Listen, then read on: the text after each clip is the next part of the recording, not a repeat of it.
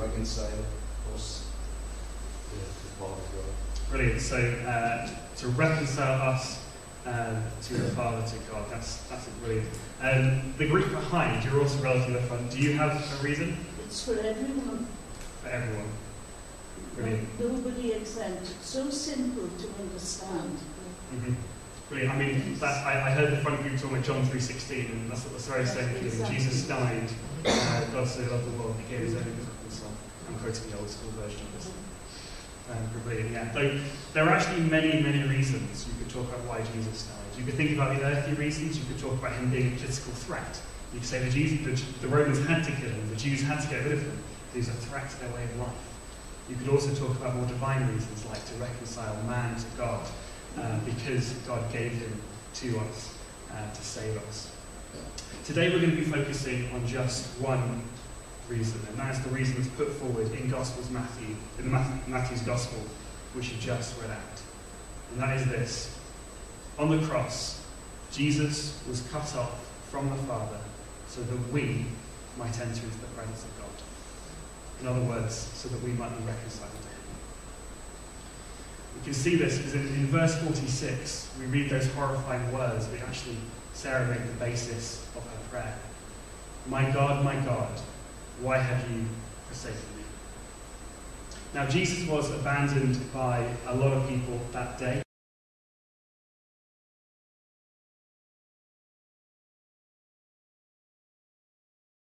The crowds, which we talked about a week ago on Palm Sunday, were cheering for Him. They were nowhere to be seen. The only crowds left were those that jeered against Him, that either turned against Him or they ran away. And in these dark words, we hear that even God had abandoned Jesus on the cross.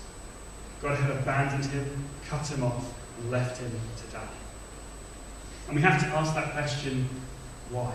Why did this horrifying thing happen? Why did the Father let the Son suffer such mockery, like we just read, such physical violence? And not only that, but divine abandonment on the cross. And why did the Son actually put Himself through that? Because the context is clear. If you read the bits around what we've read today, it's clear that Jesus let this happen. He didn't even defend Himself at His own trial. And in verse 50 to 51, we start to see a clue as to why. It says, Then Jesus shouted out again, and He released His Spirit. At that moment, the curtain in the sanctuary of the temple was torn in two, from top to bottom. Now, the symbolism of that can sometimes pass us by, but let's think about that for a moment. The Jewish temple at the time had a curtain which separated a place called the Most Holy Place from the Holy Place. Not very original namings, but there we go. Now, the Most Holy Place was somewhere you simply did not go. You weren't allowed to go unless you were the high priest, and even then, you could only go once a year, and there had to be loads of sacrifices to make it happen.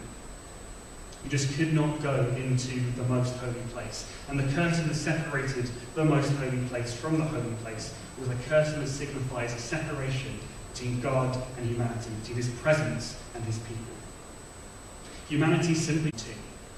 The barrier that was there one moment is now gone. And humanity is now welcome in God's presence. As Jesus is cast out, humans are. Therefore, we see that our places have been switched. We who were far away from God can now come close. And Jesus, who is close, must now go far away on the cross. Now, it is a very, very dramatic story to see that happen, to read about it, to hear the sounds of the cross. But to truly understand what happens, to understand why that switching places was necessary, we actually need to look a bit further into the Bible. And there are two great passages which help us understand this. They are 2 Corinthians 5, 18 to 21, and Isaiah 53, 4 to 6, which should appear here. Now, at this point, I'd like to do a little bit more work for me. So everyone who's on this side of the room, I would like you to look up 2 Corinthians 5, 18 to 21, if you can. If you don't have a Bible with you, you can just Google it on your phone, and it will come up on Bible Gateway. We might also have an app you can use as well. And on this side, I would like everyone to look up Isaiah 53, verses 4 to 6. Now, you've already seen a sneak peek.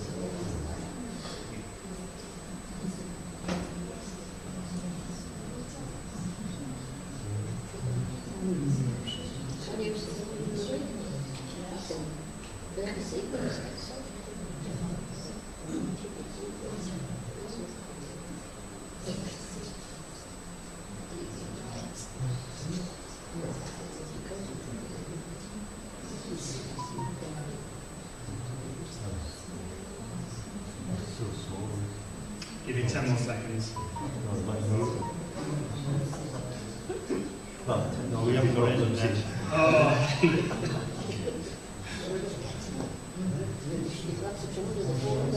Take it, let's bring it back in there. Some people did struggle to access because they didn't have the internet. Maybe we should get Wi-Fi set up. Although this is a big winner for anyone who actually brought their physical Bible, which is always like an extra round for a service. Don't worry, I will read out some of those verses when I'm doing things. As you will have noticed, one of these is from the Old Testament, that is Isaiah, and the other one is from the New Testament. One of them predicts what's going to happen, because it's written before the death of Jesus, and one of them reflects on what's going to happen, because it's written afterwards. So the Old Testament predicts, the New Testament reflects. The thing about both these is that even though you guys would have read different verses, you both would have essentially got the same message, because they say the exact same thing. On the cross, Jesus took the punishment for our sins so that God and humanity could be reconciled. There's that word again, reconciled. Both of these verses explain the mechanics behind what happens on the cross. Isaiah 53 verse 5 says that he was pierced for our rebellion, crushed for our sins. He was beaten so we could be whole. He was whipped so we could be healed. And 2 Corinthians 5:21 says a very similar thing. But God made Christ who never sinned to be the offering for our sin, so that we could be made right with God through Christ. In both of these verses, we see the reality that the sins of humanity deserve judgment. Our wrongdoings demand justice. But Isaiah and 2 Corinthians tell us that Jesus stepped forward so that justice might be fulfilled, but so that we would not have to take that punishment ourselves. Jesus is cut off from the Father so that we can enter into God's presence. The curtain is torn down, it is torn into two, and the barrier is no longer there.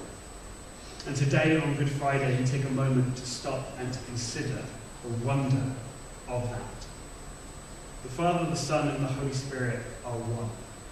God together, yet here, so that we might have the opportunity to know them. The Son voluntarily takes on the anger of the Father, voluntarily takes on the punishment that we deserve, so that justice might be done without a drop of our own blood being spilled. The sinless, the kind, the gentle Jesus, God on earth, steps forward to take the most ghastly of punishments so that we might have the opportunity to know God.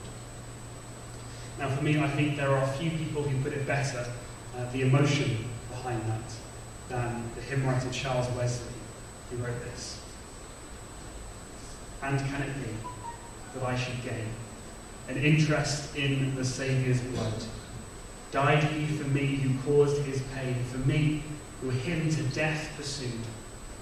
Amazing love, how can it be that thou, my God, should die for me. Now in verse 46 we read that the curtain has been torn down. To put it another way, a door has been opened, and through it lies God, and a God who is eager to know us, to love us, and to journey with us in our lives. And that leaves us with a question. Will we walk through that door? Now the barrier is gone, now access to God is available. Will we make use of it? There may be some people who have come here today not feeling like they know God, never having walked through that door. Well, let me challenge you today. Why not consider it? Consider the great price that was paid by Jesus so that you can have access to God. And wonder, why not check it out? But I think for most of us here today, you've come here this morning as people who do actually know God. So you might think, well, is that relevant to me? I know this story. I've been hearing it every single Easter for decades now, or for years. Well then, let me ask you this. If you have access to God, why do you hover so far away from Him? Why do you struggle on your own? Why do you live on your own strength and do your own thing? Why don't you live like the barrier has been broken? Do you not know that the door has not only been opened, but you've walked through it and you're in the same room as your God? Your God is close by. So I challenge you to live like it. Come and enjoy the fullness of His riches. Go to Him, because there's nothing stopping you now. And with the band lights on.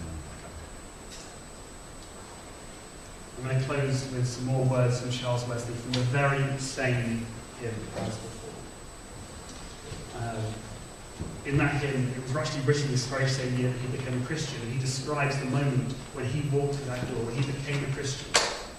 He says these words, and as I read it, why not bow your head and make it a prayer and a moment of reflection. Long my imprisoned spirit lay, fast bound in sin and nature's night. Thine eye diffused the quickening ray. I woke, the dungeon flamed with light. My chains fell off, my heart was free. I rose, went forth, and followed thee. Amen.